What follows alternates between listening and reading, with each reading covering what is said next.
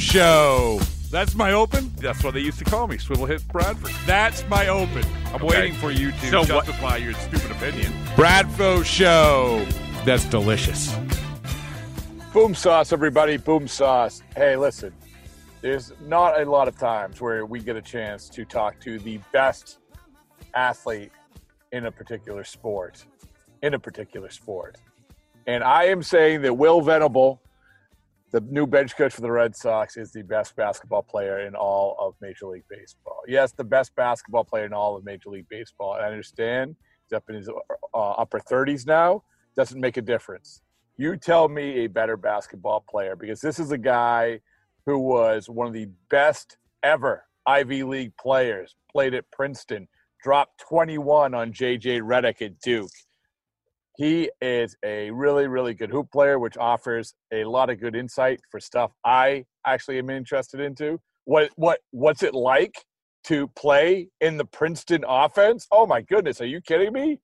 Backdoor cuts here, backdoor cuts there. Like, how awesome is it? And how does that translate into you being a bench coach for the Red Sox? Tell me that isn't great content.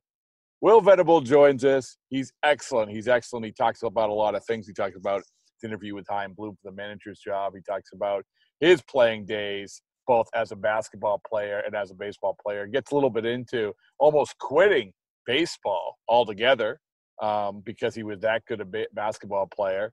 What he learned from David Ross, Bradfo Show Hall of Famer David Ross. So there was a lot to get to, and he didn't disappoint. Will Venable, bench coach for the Red Sox. I hope everyone's going to have a great week. Everyone go subscribe to the podcast. Everyone leave a nice review for the podcast. We'll keep going forward, finish this 2020 year strong. All right, so let's kick things off. For the week. Will Venable. All right, well, thanks so much for joining us. I know it's a crazy week, a crazy couple weeks. Has it been a crazy couple weeks for you? I don't know, crazy. Probably more busy, which has been great. Have the opportunity to connect with the organization and everyone involved, all the people, and just a lot of phone calls and Zoom calls. But it's been awesome.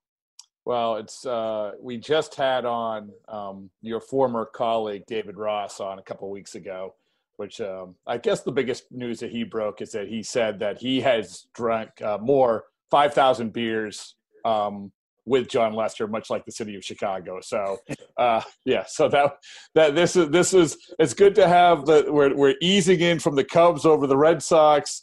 And my first question to you, Will, is obviously you may be the best hoop player in baseball right now.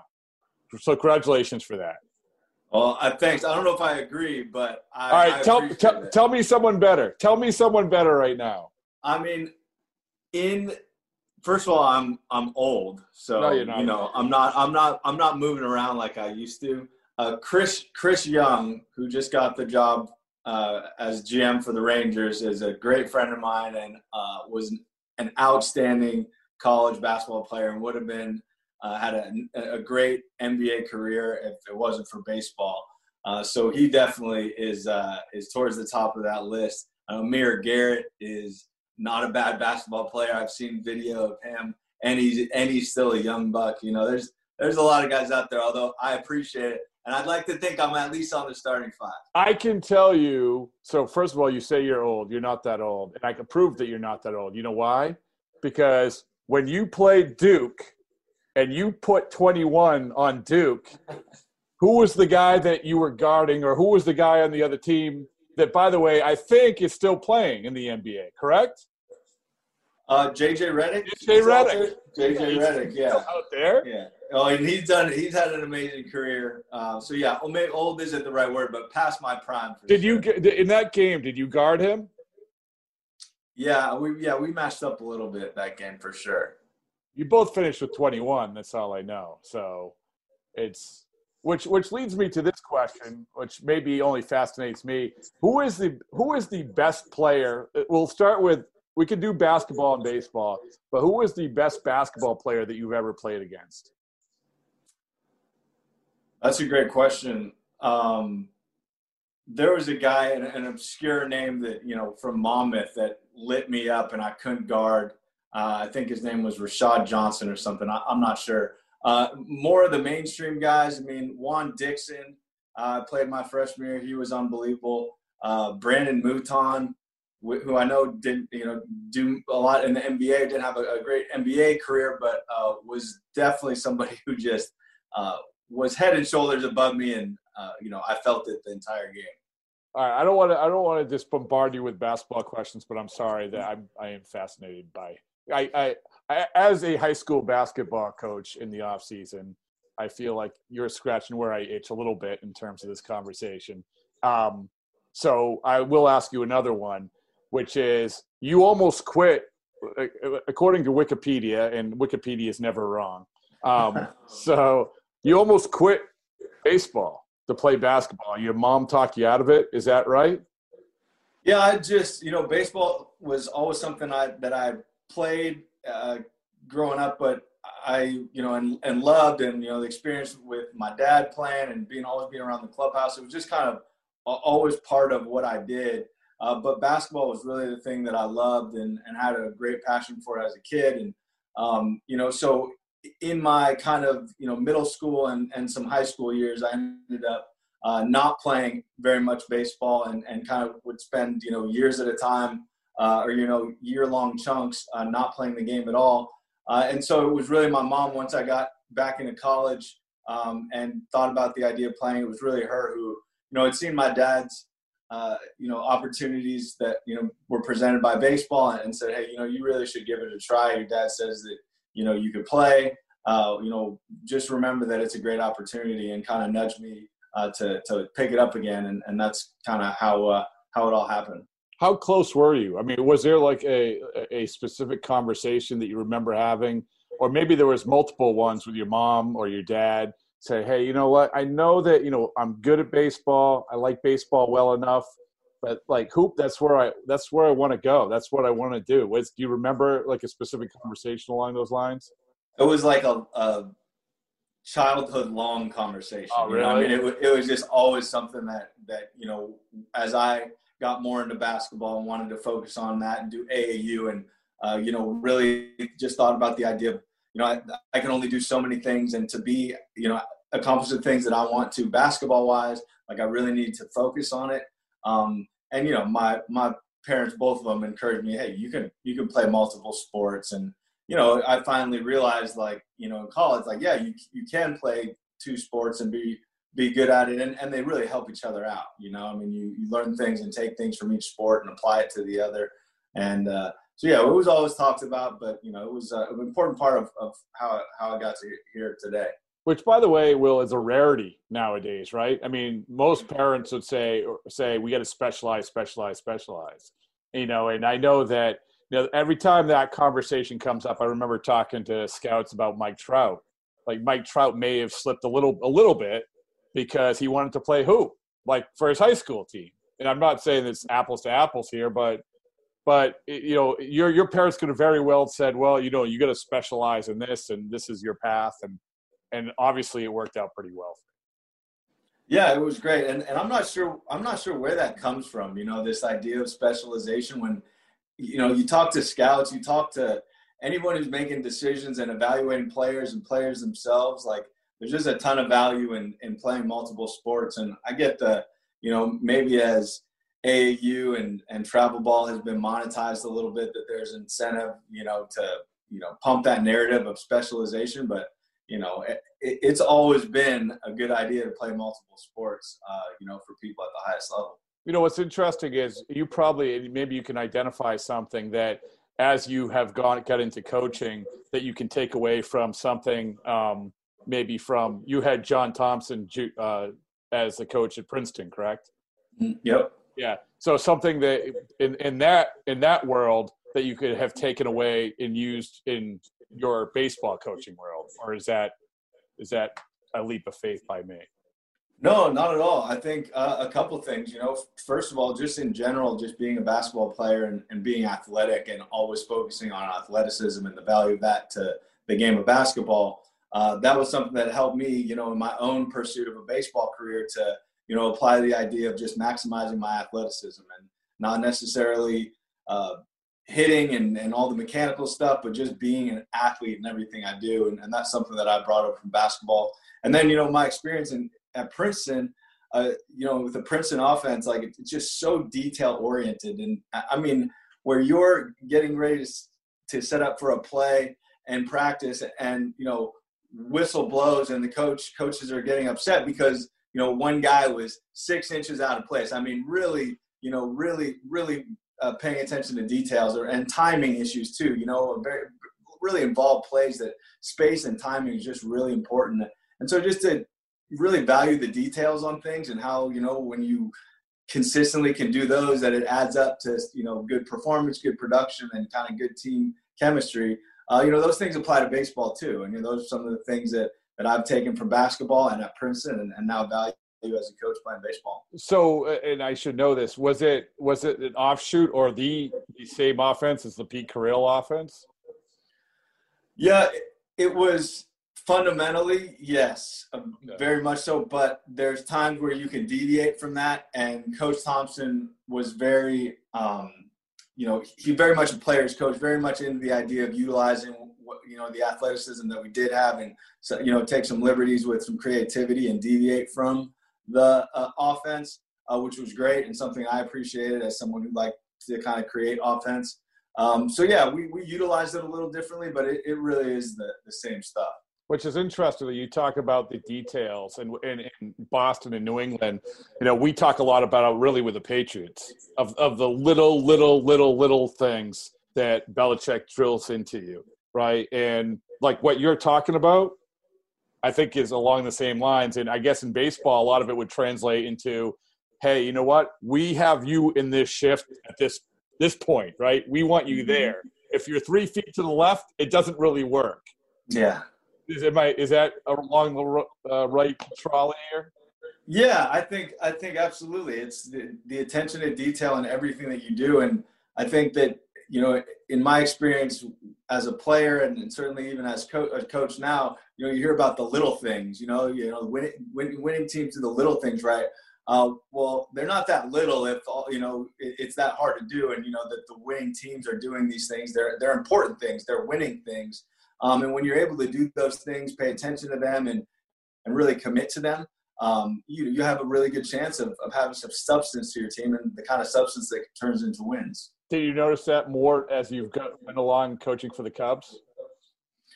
Yeah, I mean, you as an observer, as a coach now, you're of course your responsibility is to those details. But when they are done right or when they're not done right, whatever that might look like.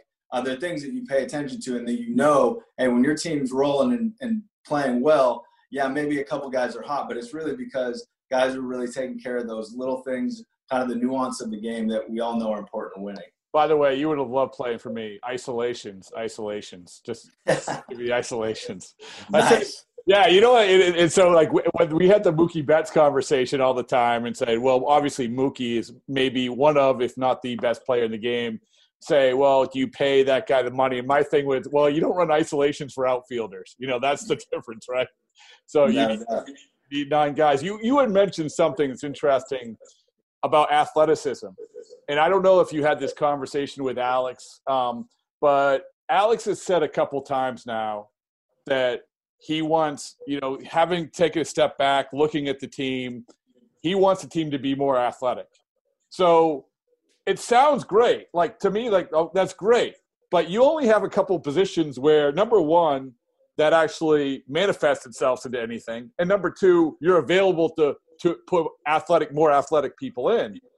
I don't know. Have you talked to him about this? And if you could add any insight to this at all, that'd be awesome.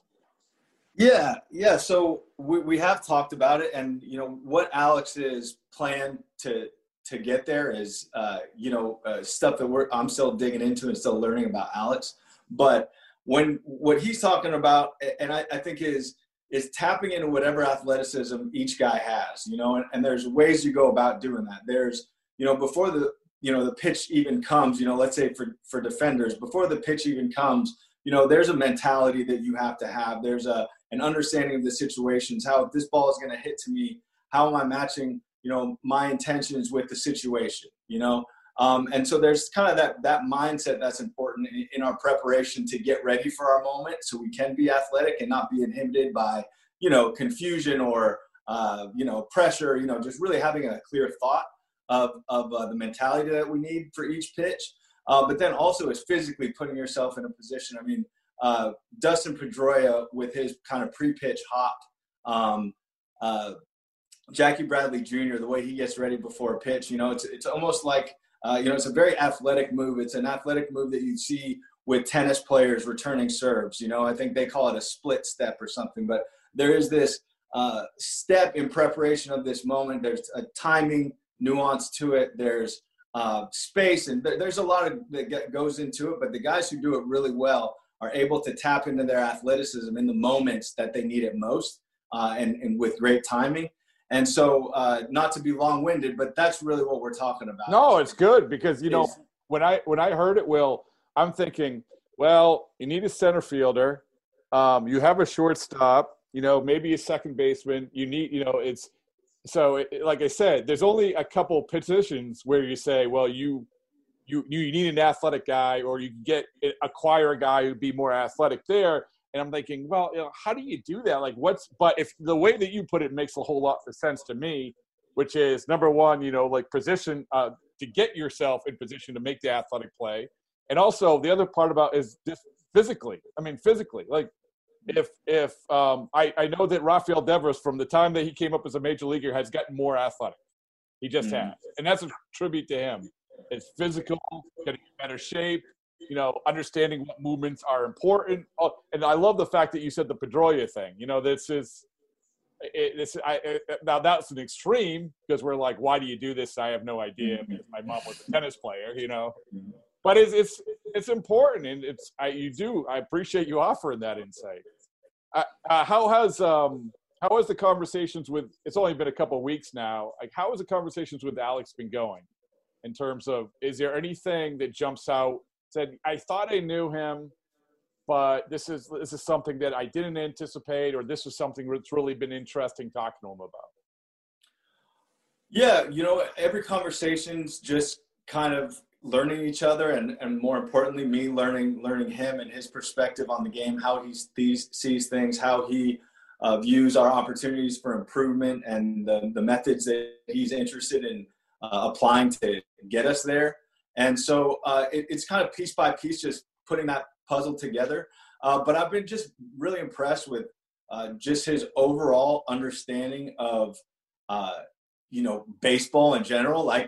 Going from pitching conversations to base running conversations to medical conversations. He's just clearly a very bright guy that it processes, the perspective of a lot of different people. And that's been impressive. And then just, players, I think that there's one thing that you hear about all these really good leaders in baseball, is that it's about the players. And, I think that's absolutely true. And, everything that he is doing, everything that he's talking about is about the guys, and about giving them the best opportunity, supporting them, challenging, whatever it might be. But it is about those guys, which I love, and it's been great talking to him about. I mean, you've had a wide variety of guys that starting with your dad, obviously, but, and we talked about your college hoop coach, and you probably your high school hoop coach, you guys that you have played under, and now guys who obviously in the Cubs front office, and going to last year with David Ross. What did you learn last year? You seem like a guy who is always learning, even though you're, obviously very, very intelligent, but you're always learning. What was the thing that jumped out at you last year that you're like, oh, wow, I didn't really realize that? Probably a lot of the nuance of the first and third play, specifically. At first base, being a coach out there, you were really there in a supporting role for the third base coach in the base running program, at least the way we had it set up, which was great, and was able to learn a ton. But then kind of being responsible for that on third base, and having, first and third late in the game, and having to send a message to the third base runner that, hey, this is what we need to look for. This is what we do. And that's a whole different responsibility. and to understand the nuance of the first and third play and all the crazy stuff that goes on was something that, really spent a lot of time talking to Rossi about, talking to Andy Green about, learning about that stuff. And then just watching, Rossi in the way he engaged with players was really unbelievable. I'm a big believer in building relationships and kind of the space that creates to do some things with people personally. And I think Rossi was a great example of, a guy that had these great relationships with guys. And obviously they played together, but, he's a special guy that really knows how to get to know people and invest in people. And when you watched him do that, you saw that, hey, now I can follow up and be accountable. I can challenge guys and do all these different things that are really personal, but he's effective with it because of the relationships he's built. So those were the kind of two things that really jumped off. What was the dynamic with the bench coach, there? Because honestly, we've gone through, I've seen different dynamics with different bench coaches. I've seen it where, a manager stays in the office and the bench coach's job is to come out in the clubhouse. I know that Alex likes coming out in the clubhouse, when we can't come out in the clubhouse, but when he comes out in the clubhouse. And so what did you learn about that dynamic? Well, I know that every place is going to be different. Every manager is different at different points of their career, and they're different people that need different things. And Alex is also somebody who has some great people that have been around him that he has great relationships with, the Veritek, the whole staff, the Veritek and Vasquez, everybody. So I'm just trying to figure out how to support him. But I do know that having watched Andy Green and David Ross, and then Mark Loretta and Brandon Hyde, who was great, and their relationships with Joe Madden, it's really fluid and different, but you have to be somebody who can have a voice in the clubhouse when maybe your manager also does. Like Rossi has a huge voice in the clubhouse and in meetings and stuff.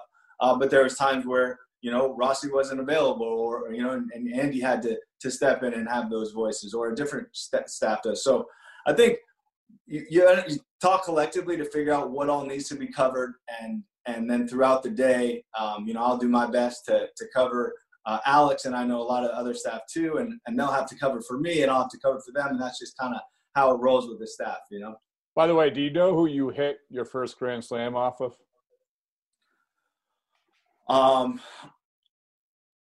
I think no. There's the Chicago Cup. I don't even know if he works for the Chicago Cubs. He kind of does. Oh, Dempster. Yes. Dempster? Was it Dempster? Okay, it was. I knew I hit a home run for him. That's what came into my head. I wasn't sure it was a Grand Slam, and it's not like I hit a bunch of Grand Slams I should remember, but I couldn't think. That's yeah, right. Ryan Dempster. Yeah, unless someone went into Wikipedia and changed that as well. Yeah. Just a couple quick other things. I'm going to ask you about, and I know that I rather look toward the future here, but I am interested in what was the toughest question that Chaim Bloom asked you during the managing interview process?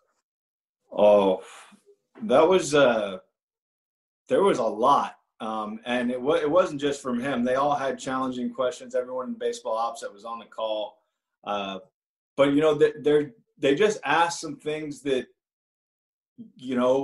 hypothetical stuff sometimes, like, and I don't remember exactly, but, if a player, what would you do if a player, said this in front of other people, or did this, or what would you do if a player's role changed and he wasn't happy about something?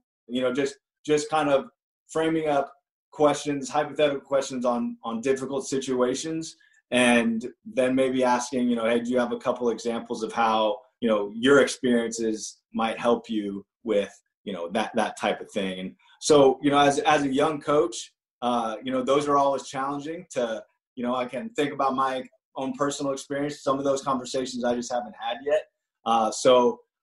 Those questions always got me. And I know, in that interview, they had a couple that I was like, I don't know. Did he come away from it where you're like, oh man, like we do with any interview or anything? Oh man, why didn't I think of that? Or why did I wrote the whole interview. I think we're all poor evaluators, and obviously I walked away from that interview like, oh man, I wish I had said this and all that. But and obviously I didn't do well enough to get the managerial job. But I didn't tank as badly as I guess I thought, or else they wouldn't have anything to do with me. So was that the chair? Good. Was that the chair that you did it in? Was this the interview room right here? No, this wasn't the interview room. I was upstairs. Did you have a suit and tie? Did you have to wear like I did, and I got I was like, man, this is a Red Sox interview. Like I got to dress the part, man. If I was there in person, I would have worn a suit. So I was like, I'm wearing a suit. So anyway, it was a lot of fun though. Great guys. Again, strange times. I remember, the story that I always read that the Cleveland Indians put Kevin Cash in through like a 4-hour, 5-hour interview when he was with the Indians to prepare for the interview with the Rays, and they made him dress up in a suit. And obviously there was no Zoom call. So listen, we're all flying blind here, but like you said, you did well enough, left obviously a pretty positive impression. Last thing, looping back to the hoop. Have you ever played against Theo? Hoop against Theo? You know what? I haven't played against him, but we did have a little shootout. Very brief shootout with him and a couple other coaches, and he actually beat us. So I have to tip my cap to Theo. Sneaky good athlete for sure. Come on, he beat you? Well, it was it was a shooting competition. If we were playing, I'd like to think I would have done better, but he did. He beat me. He beat everybody. It was impressive. We used to play media versus front office when he was there. And all of a sudden, these 6'5" interns would show up and be on Theo's team. And I liken his game to George Gervin. I'm totally dating myself, but bringing back the finger roll. I love it. Yeah. I love it. Yeah. All right. Well, hopefully we will have a spring training, and hopefully we will be able to have a media versus, coaching staff or front office game. And I am officially drafting you to be a member of the media because you've done this podcast. All right. Well, it would be an honor. I hope we get there. Yeah. I'd love to do it. All right. Well, thanks so much. I really appreciate you taking the time. You got it, Rob. Take care.